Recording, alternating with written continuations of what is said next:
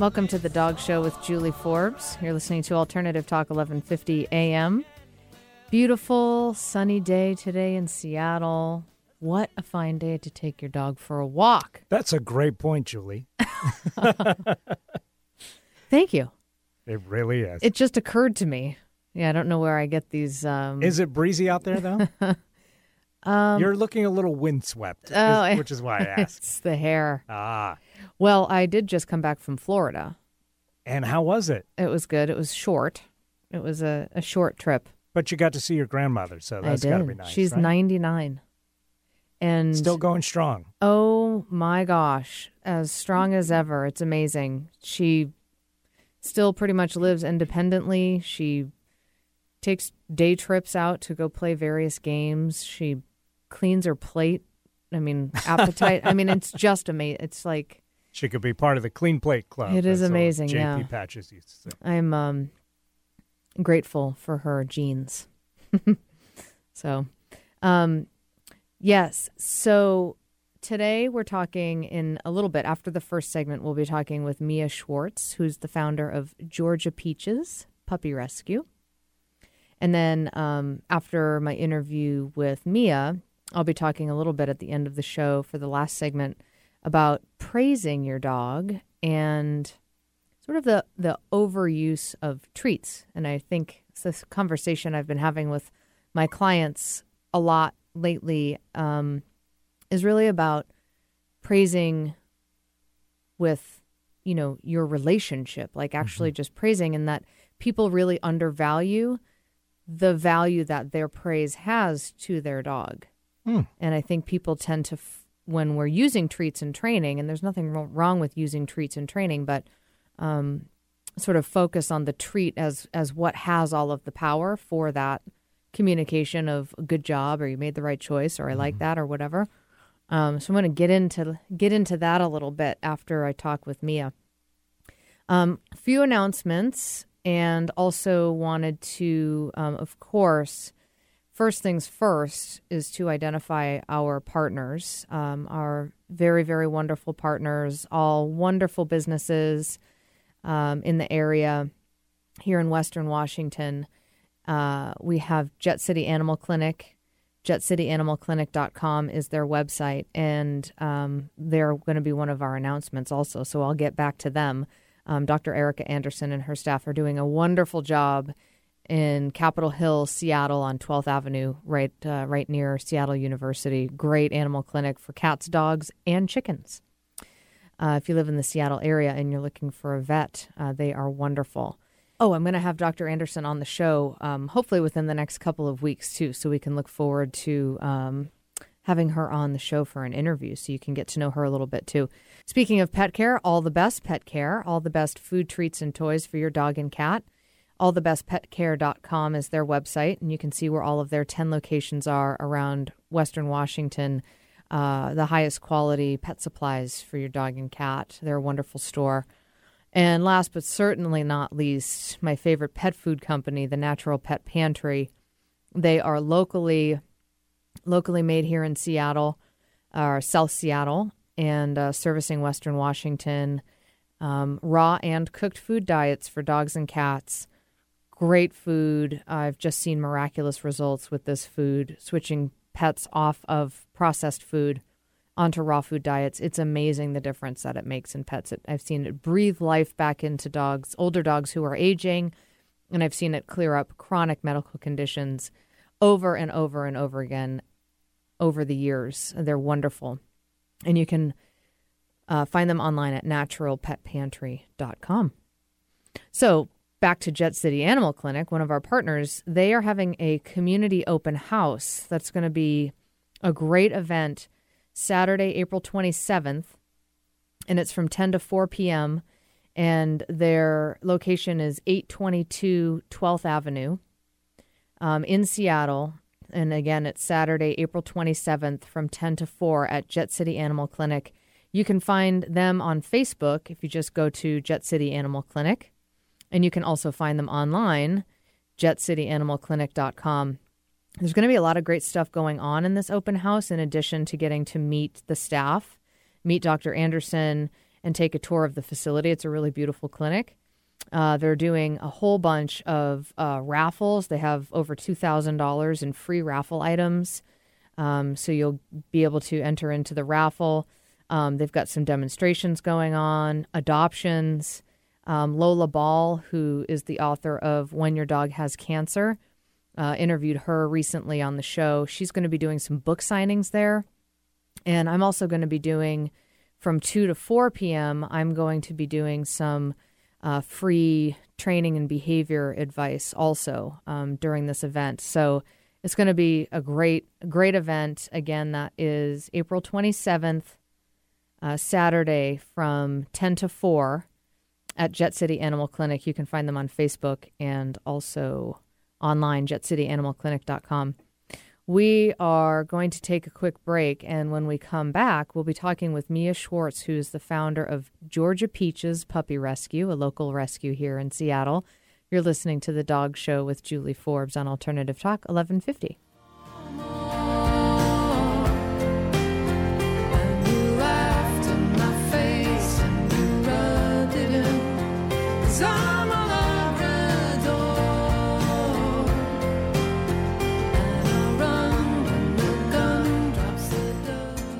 Wish your dog didn't hate going to the vet? Wish you were welcomed by a team who cared? Jet City Animal Clinic is an enjoyable respite from the same old thing. Dr. Anderson and her team have created a full-service facility that combines veterinary expertise with a comfortable style. Jet City Animal Clinic is located in Seattle's Capitol Hill neighborhood on 12th Avenue across from Seattle U. Bring your crazy questions, odd ideas, and alternative thinking. Jet City Animal Clinic will work with you to keep your furry family members healthy and happy. Traditionally educated with an open mind, call us at 206-329-0253 or email info@jetcityanimalclinic.com to make an appointment. Jet City Animal Clinic, a unique approach to the health care of your urban pet, a local family practice. JetCityAnimalClinic.com. This is Martha Norwalk. Every Sunday morning, beginning at 9 a.m., thanks in part to Jones & Company Pets in Marysville, we cover the world of animals. This week, April 21st, it's the third Sunday of the month, and that means it's a Kevin and Kim Sunday. Always entertaining, Kevin McDonald and Kim Miller, medium and animal intuitive, will host the show for me. First up, they'll be talking with mobile veterinarian Dr. Penny Lloyd from Connection the Best Medicine. Then Kim will help you connect with your animal or human loved ones on this side or the other. Martha Norwalk's Animal World, Sunday morning, 9 a.m. to noon, right here on Alternative Talk, AM 1150. Who is Jopra? What is Jopra? When is Jopra? Joe Janot is the host of a brand new show called Jopra. Joe has been nicknamed Jopra by his friends and colleagues who find his advice and insight to be enlightening, just like a certain other talk show host of world renown. Born and raised in Seattle, independent-minded Joe Janot is bringing issues to the airwaves that make you ponder, laugh, and deliberate. The Jopra Show is about the ins and outs of food and drink, relationships, entertainment, and so much more. Get to know Jopra every Thursday at 2, right here on Alternative Talk 1150. Do you have an injury, old or new, that won't heal? Are you fighting a cold or illness you can't kick? Do you feel like you've tried everything and are still struggling to find wellness and balance in your physical health? Have you been unimpressed with acupuncture in the past? For over a decade, Robert Meduzia has been making a difference for people who thought they had exhausted their options. Don't settle for pain and illness. Call 425-828-6190. That's 425-828-6190. Again, 425-828-6190. The Acupuncture and Sports Clinic of Kirkland. Heal faster, play longer. There's nothing else like it on the dial. Alternative Talk, 1150 AM. We first met, I was glad to be your pet. Like a lab, I once had that we called Maisie. Welcome back to The Dog Show with Julie Forbes. You're listening to Alternative Talk, 1150 AM. And we are back with Mia Swartz, who's the founder of Georgia Peaches Puppy Rescue. Mia, welcome to the show. Thank you for having me. So you are a Seattle-based puppy rescue that brings puppies, specifically puppies from Georgia, to the Seattle area and adopts them out. That is correct. And I will add that although we started rescuing from Georgia, we've really moved up the Southeast and, in fact, recently rescued some South Carolina puppies, and we're expecting 4 North Carolina puppies today. Okay, so spreading around in that area. Correct. So what is it about the area that has, why would you do puppy rescue and in Seattle focus on Georgia? So tell us some information about that. Absolutely. So, obviously in Seattle we love our dogs, and I think we're fairly, aware of social issues around animal welfare in this area, and in general adhere to spay and neuter practices. And what that means is that that's great for us, but what happens is that we really don't have as many rescue puppy options in our shelters compared to what you might see in other areas of the country. In the Southeast, there's a huge pet overpopulation problem, and in particular during this season, it's referred to as puppy season.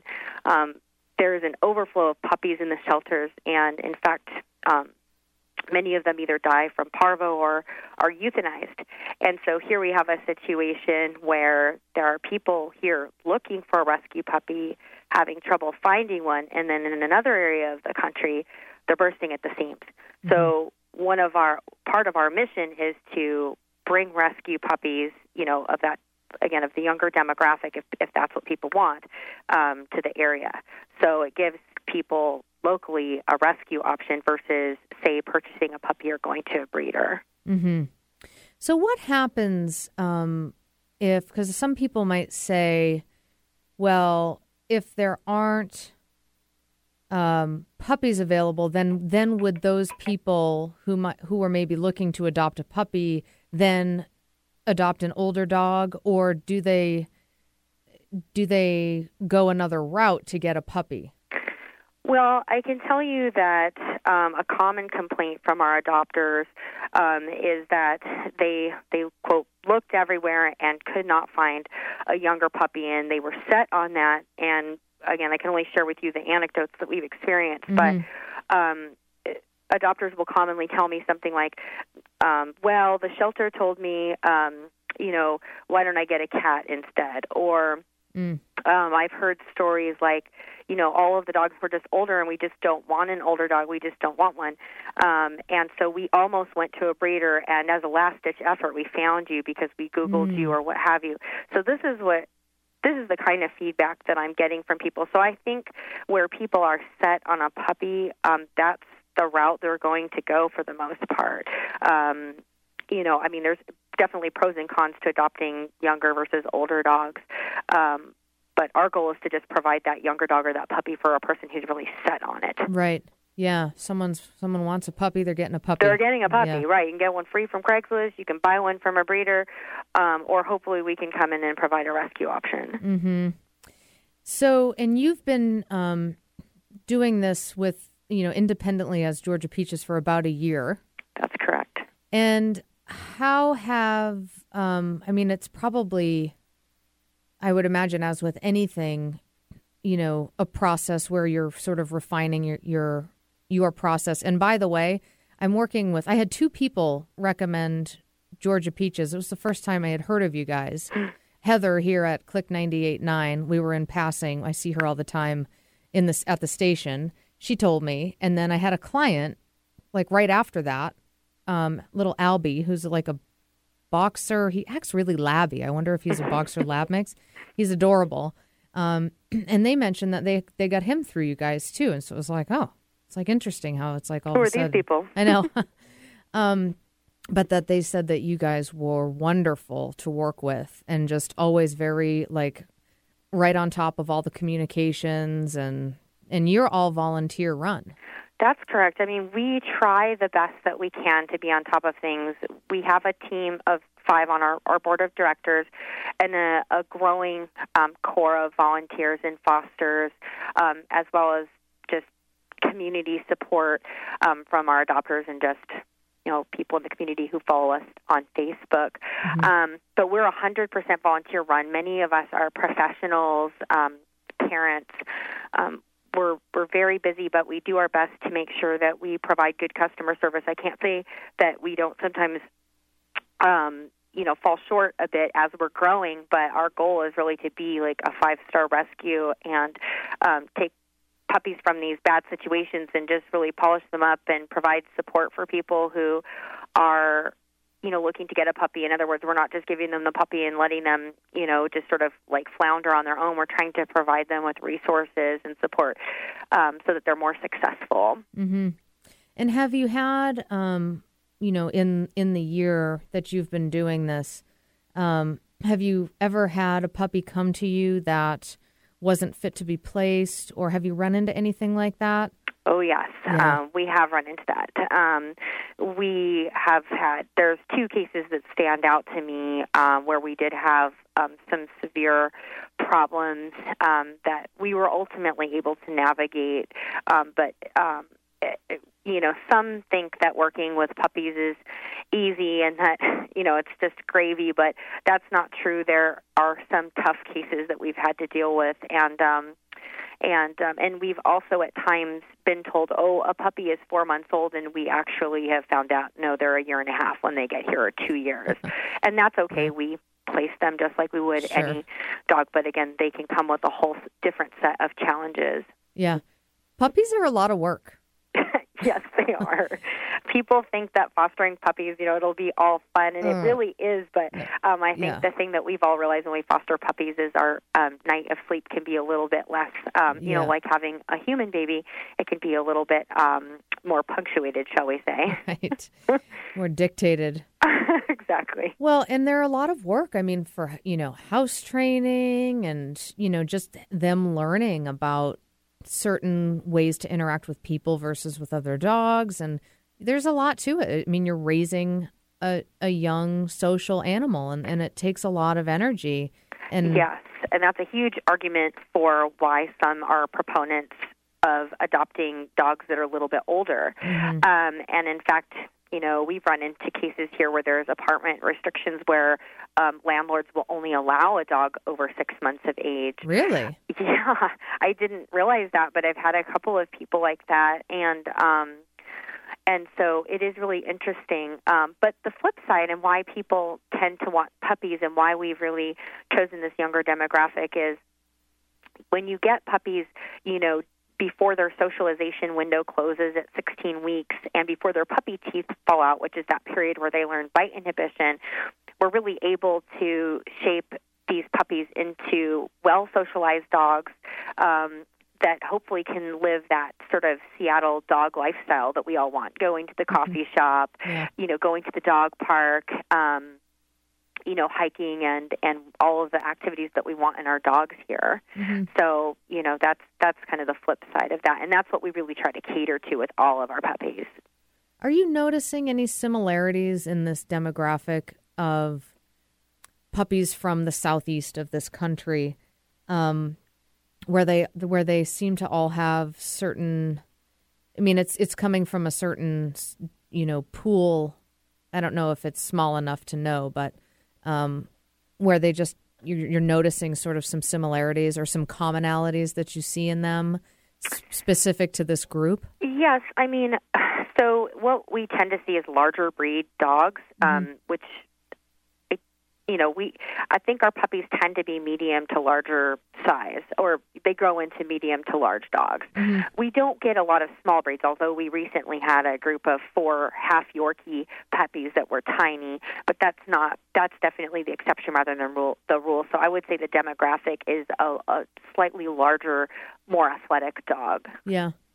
And why now you talked earlier about one of the things that people who live in the Seattle area or a city similar to to Seattle, that, we're very dog crazy, and in a good way, and very conscious. I mean, environmentally conscious, socially conscious. And so we tend to take great care of our dogs. I mean, this is where the whole, raw food movement basically started in the country. And we have all the best pet care to thank greatly for that. But it's not the case in other parts of the country. Like dogs aren't. Not at all. Yeah. And I'm reminded of this in many other ways as well. Whenever I travel, I'm like, whoa, I am definitely out of Seattle right now. It's shocking, really. Yeah. I mean, some interesting anecdotes around that issue would be that initially we were rescuing some puppies that were in the 6 to 8 month range. And so what we found was those dogs really had never been socialized to the kind of lifestyle that we in Seattle typically want to offer a dog. And so just the mere sight of a jogger or a stroller or a bike, it was like, I remember standing by the I-90 trail with some of our foster puppies, treating them as, skaters and bikers and things like that would go by because they just had never been in that situation before. They were strays. They've been in somebody's backyard. And so that's something that was interesting to see. The other kind of difference is just the shelter itself. I mean, I'm really proud to say that we live in a city where our municipal shelter is considered no kill. That doesn't mean zero kill, but it means that the numbers are 10% or less. And so contrast that with some of the shelters that are in the southeast where 95% of the animals entering the shelters are euthanized. And I think sometimes as Seattleites, we're very, we have great intentions. We are very socially conscious and all those things, but we only know our own environment unless we're involved in the animal welfare movement and things of that nature. So it is shocking for people to hear what's happening in other areas. And, part of why our Seattle animal shelter is so successful is that we buy into, animal welfare just sort of as a culture locally, Yeah. I mean, 200 foster homes our shelter has. I mean, Clayton County Animal Control, one of the main shelters we pull from, I mean, they can't believe that. They can't believe that number. Yeah. What do you attribute the overpopulation problem in this area? I mean, it's in the country in general. Mm-hmm. We have it here as well. Of course. It's just not as bad. Correct, yeah. So what do you think from your perspective, sort of being in this work, is the reason for that? I think it probably has to do a lot with socioeconomic status. Mm-hmm. If people are less well taken care of, then that's going to trickle down to their animals and the animals in those communities. Meaning that they're not spayed and neutered? Correct. Okay. Correct. And that there isn't a value assigned to that. Yeah. So, for instance, Clayton County Animal Control used that as an example because that was kind of our index shelter. It's a poor sort of airport community, just sort of a suburb of Atlanta, and there isn't a lot of money there. And just in general, the animals, there just isn't a lot of care of the animals. Many of our adopters will ask us, well, where did the dog come from? And oftentimes I don't have a story to go with them, and that really baffles people here. I mean, there's no story, and it's like, no, they really didn't care. They really didn't want to spay or neuter or get vaccines, and I don't think it's in a mean way by any stretch. I just think it's a cultural difference, and it probably is like related in part to the socioeconomic status. Yeah. Well, it's all very, I mean, it's interesting, and it's such a sad state of, being in the dog industry professionally and aware of a lot of the issues, the big issues, overpopulation really being one of the big ones, one of the top probably two or three. It's just maddening that there's still puppy mills. Oh, I mean, I just, mass just producing. A visceral response there. I mean, it's just, it's hard to believe for some people, but there are puppies, and adult dogs, but I'm going to speak to puppies because that's our specialty. I mean, there are puppies being euthanized in America and dying due to diseases in the shelter every day. So it is really hard for me to personally stomach the idea of a puppy mill. Mass producing. Yes. Yeah. I mean, it's and these are companion animals. These are animals that give us so much love and, really are priceless as members of the family. And it's hard to think of the plight that they're in. And, I sometimes feel like what we do is a drop in the bucket. But if we can raise awareness and continue to do this kind of work, my hope is that the rest of the country is going to slowly fall into stride, because I find that most people really don't know what's happening. They don't want to know. They don't want to look. It's too awful to see. And so that contributes to the problem. And then some people just genuinely aren't exposed to it. They just don't know. And I think if more people knew, there would be more change. Well, it would be cool for, an organization or group like in Seattle, for example, with this information. You guys are doing great work trying to keep up with these puppies. But if there was an organization that created some sort of structure in those areas, in like the Southeast, for example, that provided free spaying and neutering. I mean, even that.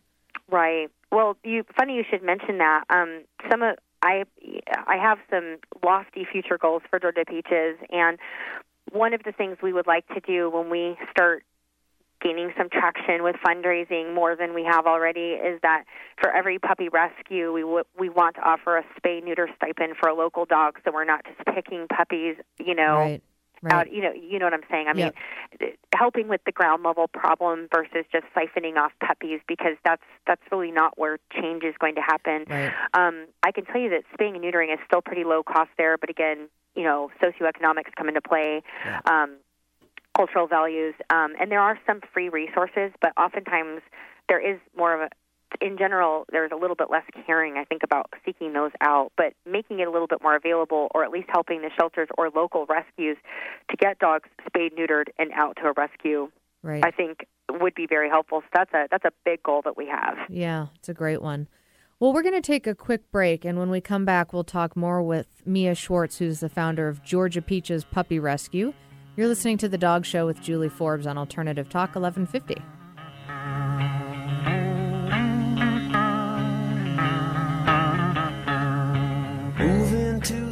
Food is our most powerful medicine, and on Passionate Nutrition Radio, I'll answer your burning nutrition questions and offer real solutions for your family. On Passionate Nutrition Radio, you'll learn how to transform how you look and feel with the foods that you eat. My name is Jennifer Adler, and I'm a nutritionist, chef, and founder of Passionate Nutrition, a nutrition practice with 6 locations throughout the greater Puget Sound area. Join me on Passionate Nutrition Radio for a weekly serving of nutrition wisdom. Learn more at PassionateNutrition.com. That's Passionate Nutrition every Friday at noon. This is Julie Forbes, dog training, behavior, and nutrition specialist and owner of Sensitive Dog, thoughtful guidance for you and your dog. If your dog needs basic obedience training, a behavior evaluation, or food consultation, I can help you. Call me at 206-372-7399 or visit my website, www.sensitivedog.com. I teach group obedience classes, in-home lessons, and evaluations, and a 2-week intensive training program called Higher Education. Again, I'm Julie Forbes, Seattle's dog behavior training and nutrition specialist. www.sensitivedog.com. Camley Electric Incorporated is a full-service electrical contractor. From simple home repairs to full remodels, new construction, and small commercial projects, our qualified electricians do it all. We pride ourselves on our workmanship and professional standards, delivered with value in mind. Located in historic Ballard, Camley Electric serves the greater Seattle metropolitan area, licensed, bonded, and insured. Camley Electric welcomes all inquiries about your electrical needs. Visit the website KemleyElectric.com. That's KEMLY electric.com. Don't forget, this is Alternative Talk, 1150 AM. Sweet song keeps Georgia on my mind. Georgia on my mind. I said, Georgia. Welcome back to The Dog Show with Julie Forbes, and we're back talking with Mia Swartz, who's the founder of Georgia Peaches Puppy Rescue. Welcome back, Mia. Thank you. So let's talk. We were talking in the first segment, and if you've missed any part of this interview, you can, it'll be rebroadcast on Sunday at 1. So, Mia, if anyone in your community wasn't able to listen on KKNW now, this will be played again on Sunday at 1, and then also archived on our website, dogradioshow.com, and, of course, available as a free podcast on iTunes. Great. And your guys' website is peachpuppies.org, and I will post a link to your website, and you also have a really active Facebook page as well. Correct. And I'll post links to those on our website and on our Facebook page. And I did post, I already posted a link to your website on our Facebook page, but I'll be sure to draw some attention to your guys' page as well. So let's talk about your organization. We talked a bit about sort of the rescue world and kind of some broader topics. But let's talk about Georgia Peaches and you guys in particular, and your mission and how you work and how people can support you. So briefly, we touched upon this earlier, but specifically our mission is to rescue puppies from 8 weeks of age to 6 months of age from either high-kill shelters or disadvantaged situations, particularly in the Southeast, but that could be anywhere. We would certainly help local dogs if called upon to do that. And again, the ultimate goal is to provide more rescue puppy options in the local area here. And encourage people to, adopt or rescue versus purchase a puppy. Mm-hmm. That's great. And you guys have been operating independently for about a year. That's correct. We started in November of 2011, but really became independent and kind of our own organization in May of 2012. But we were doing quite a bit of rescue before that as well. Yep. And you're all volunteer run, so it sounds like there's lots of opportunity for people to help out if they are inspired to do so. What is it that you're in the most need of right now? We're in need of volunteers in any capacity. We have some tasks that we need help with that we could share with anybody interested. Simple things like merchandise, helping us with social media, coordinating adoption interviews, case managers for puppies. Those are all tasks that we're looking for help with. But often we have people come to our organization and bring a skill set that they want to, help us in a certain way that maybe we don't have a specific job for, and we welcome that as well. Mm-hmm. That's great. And what about donations? I mean, are you looking for just monetary donations as well? We are looking for donations in all capacities. Obviously, financial contributions are critical to continuing our mission, but we have people that donate dog toys, dog collars, leashes, and we are preparing for a trip to Georgia in May where we will be taking some supplies there as we plan our relief trip to some of the shelters there. Mm-hmm. So we're going to be posting on Facebook about collections for that soon. Yeah. Well, it's a hard world to be involved in because it's so heartbreaking. I mean, I find people who work in rescue and who really do it well, because not all rescue organizations are created equally. That you guys really do a great job, and it's got to be so rewarding and so hard sometimes emotionally to, you're going to Georgia, so you're going to be seeing a lot of hard stuff and kind of taking that in. And it's just really brave work.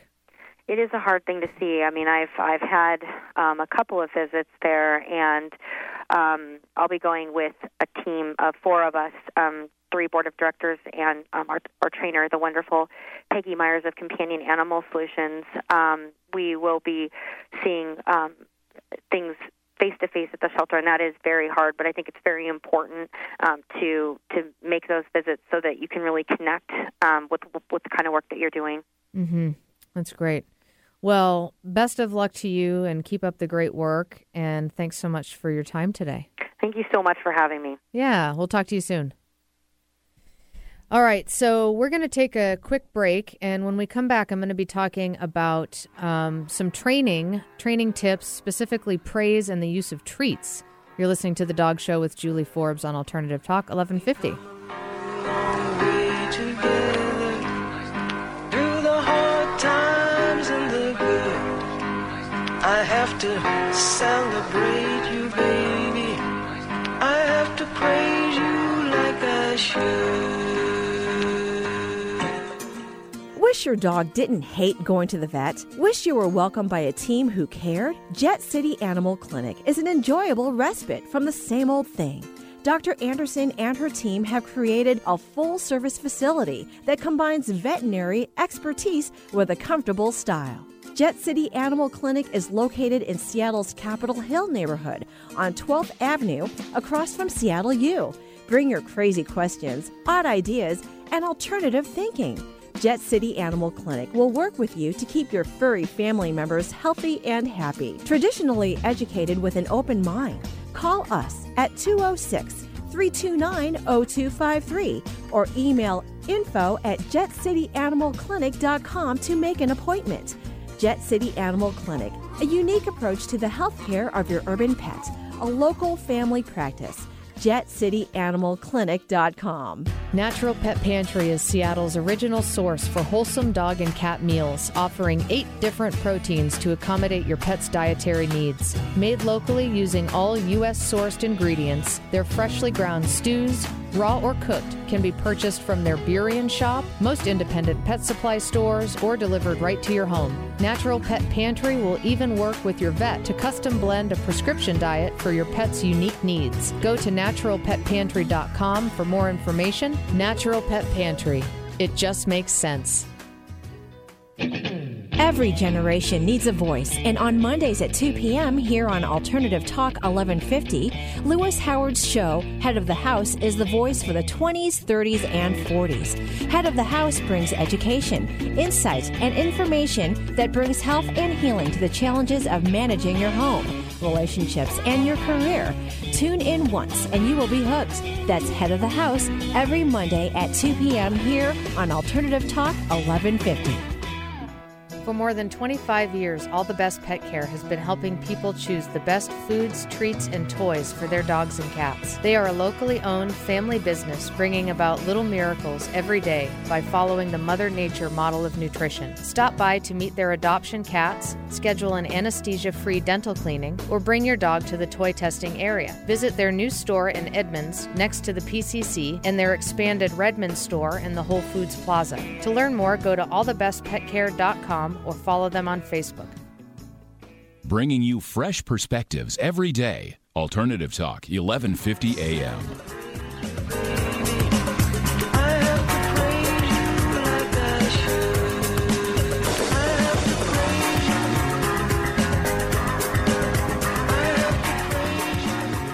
Welcome back to The Dog Show with Julie Forbes.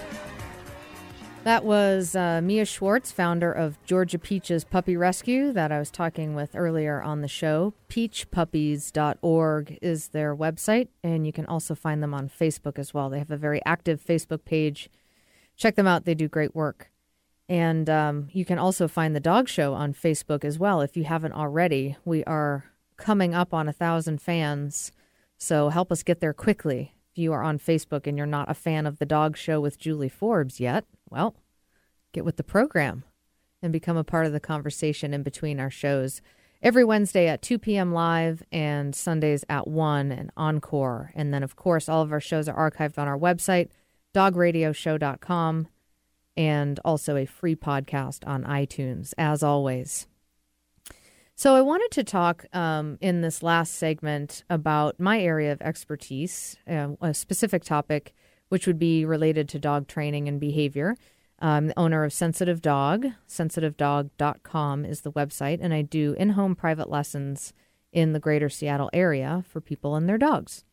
So I work with everything from puppies and just basic training or house training or sort of puppy-specific behaviors to, adolescents, to adults, to older dogs. So, and all breeds.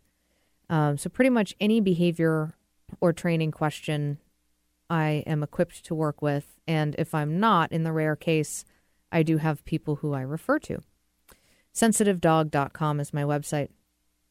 And what happens as I'm in conversations with people throughout the weeks is that I find myself having similar conversations with my clients. And they sort of come in phases. It's kind of interesting where I'll work with a certain, I'm working with a lot of dogs that are aggressive to other dogs on leash or,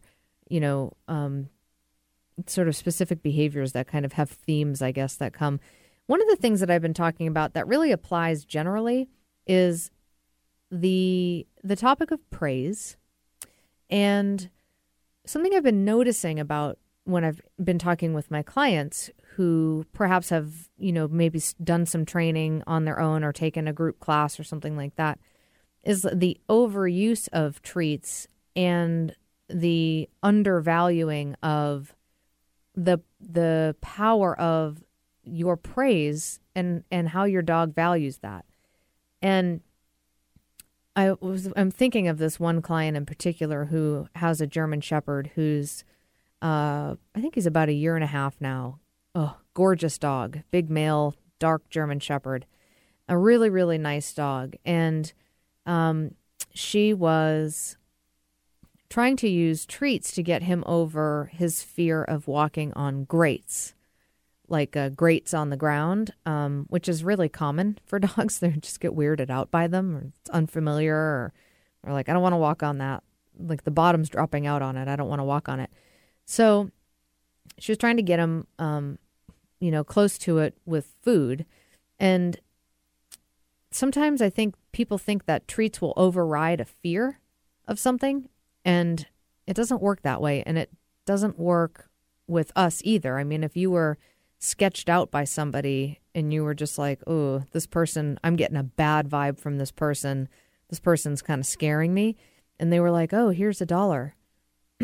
You might not even want the dollar. You might just want to get away from them. Or if they were like, oh, here's $100 bill, maybe you'd take it and then run away still. Like, it's not going to change your mind about your feelings about the person just because they're offering you some sort of treat or money or something like that. And I think we kind of forget about that with dogs too.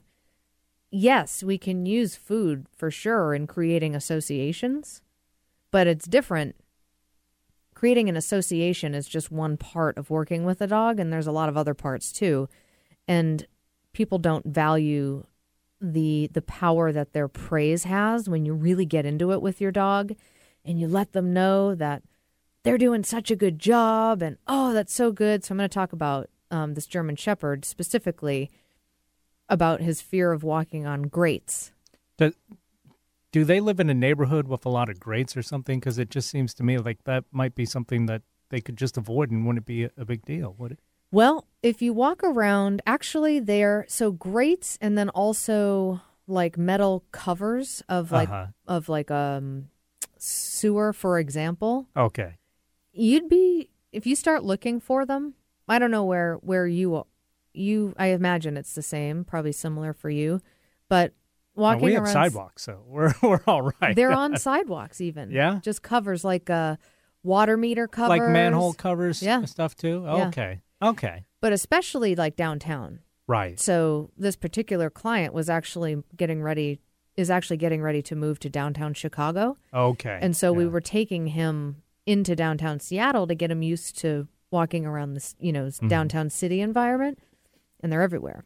I'm just thinking like some fears might not even be worth trying to, get out of a dog unless it's something like this where I guess it would be necessary, Like if they've got a fear of a particular plant or something, you could just avoid it. You know what I mean?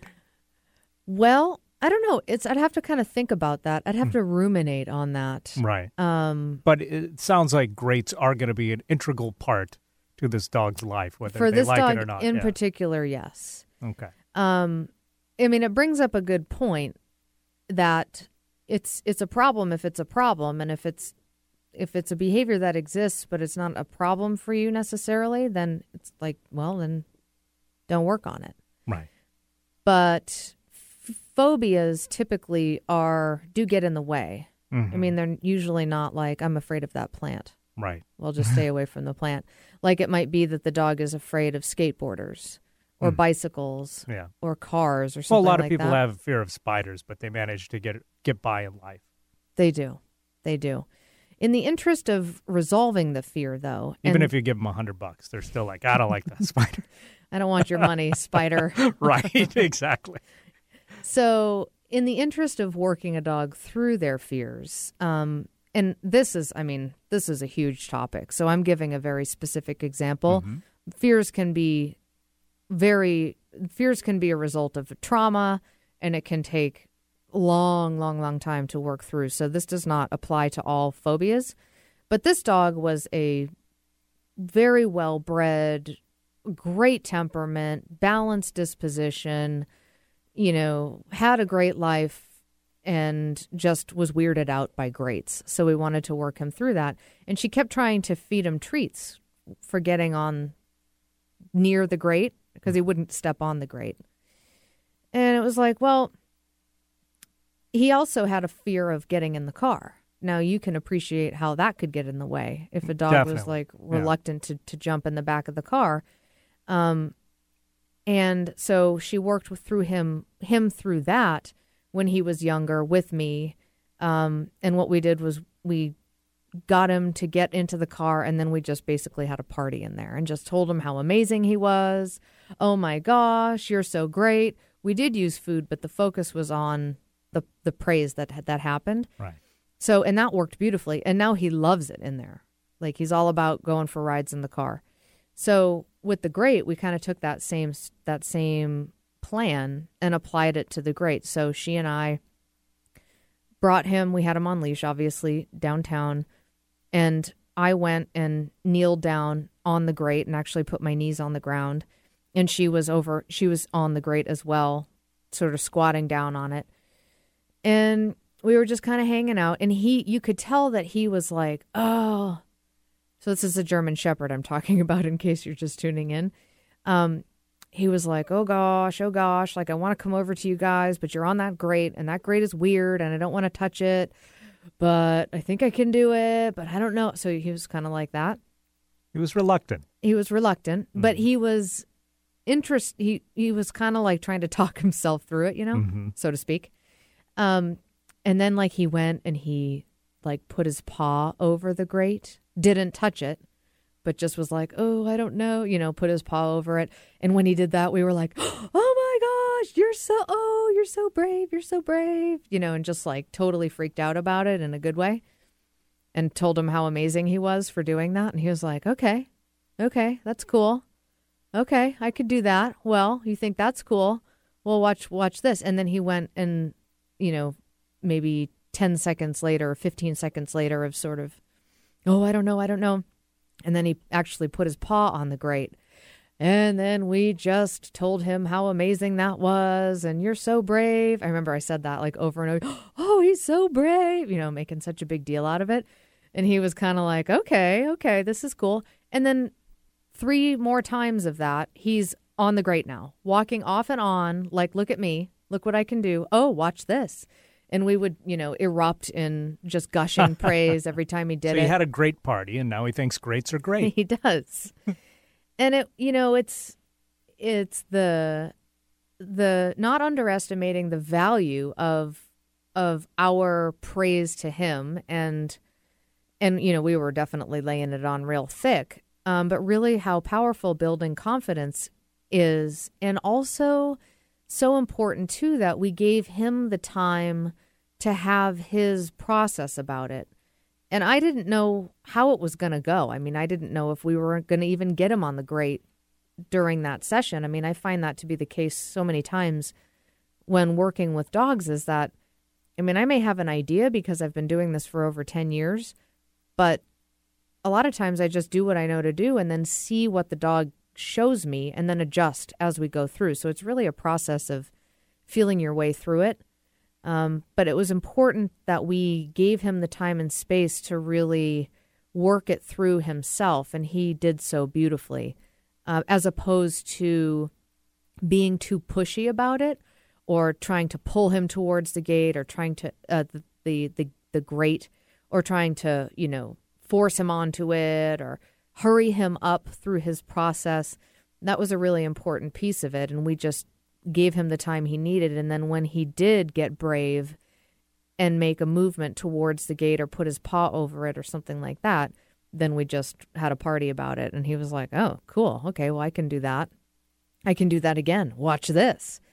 And it was really amazing to witness that and to witness him go through that. And in general, one of the things that I was working on with his owner was just that she was focusing too much on the treats as the positive reinforcement and not enough on the praise and the relationship. Now, he's a German Shepherd too, so this is a dog with a wonderful work ethic and is motivated by the work itself. So they're typically very easy to train, as opposed to another dog that isn't necessarily not as smart. They're just sort of wired differently. So shepherds and herding breeds in general are usually really, really quick studies as far as that goes, and they love to work. But it was a really like an aha moment for her to really see how she didn't really think that the dog valued her praise, and then to see how powerful it was in getting him over this fear of grates that he's had his whole life. I mean, it had been about 1.5 years that he was just like sketched out, wouldn't walk over a grate or like a manhole cover or anything like that, water meter cover. And now he's like, oh, whatever, no big deal. And it just took a little bit of giving him some time and being patient about it, and then just totally partying whenever he did. It was really fun, actually. You know, dogs aren't given enough credit in their ability to make choices, their awareness of the environment and what's going on. It really surprises me sometimes to hear people's surprise when I'm explaining to them, you know, why their dog experiences something a certain way. They're like, really? They know that? It's like, yeah, of course they know that.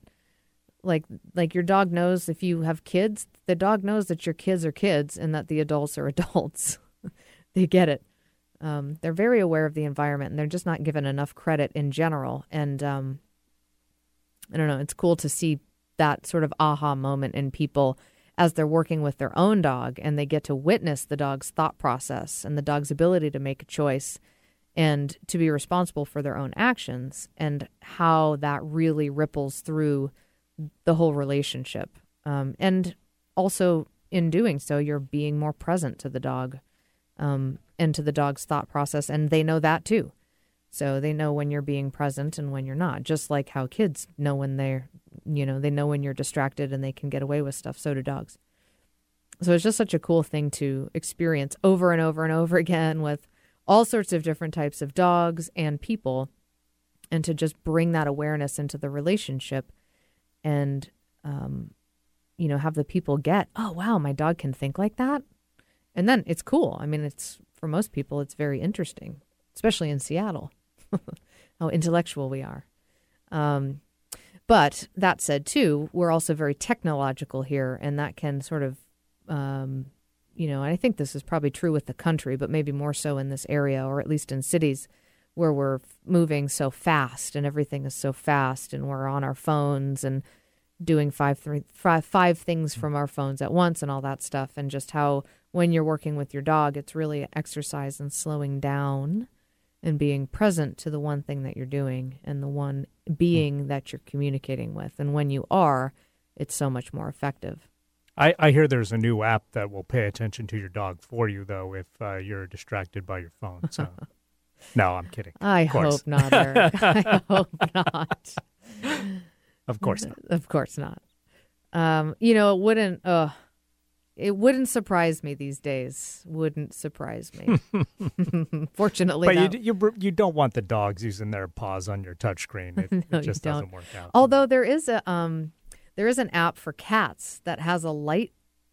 Oh, that does the laser? That sort of moves, but it's on the screen. Oh, okay. And the cat actually gets points for like pawing it. For batting it? Yeah. I'll have to check that out. Yeah. So, technology. Well, thanks so much to Mia Swartz, who's the founder of Georgia Peaches Puppy Rescue. We talked with her earlier in the show. If you missed that interview, you can find it archived on our website, dogradioshow.com. It'll be posted up there by tomorrow.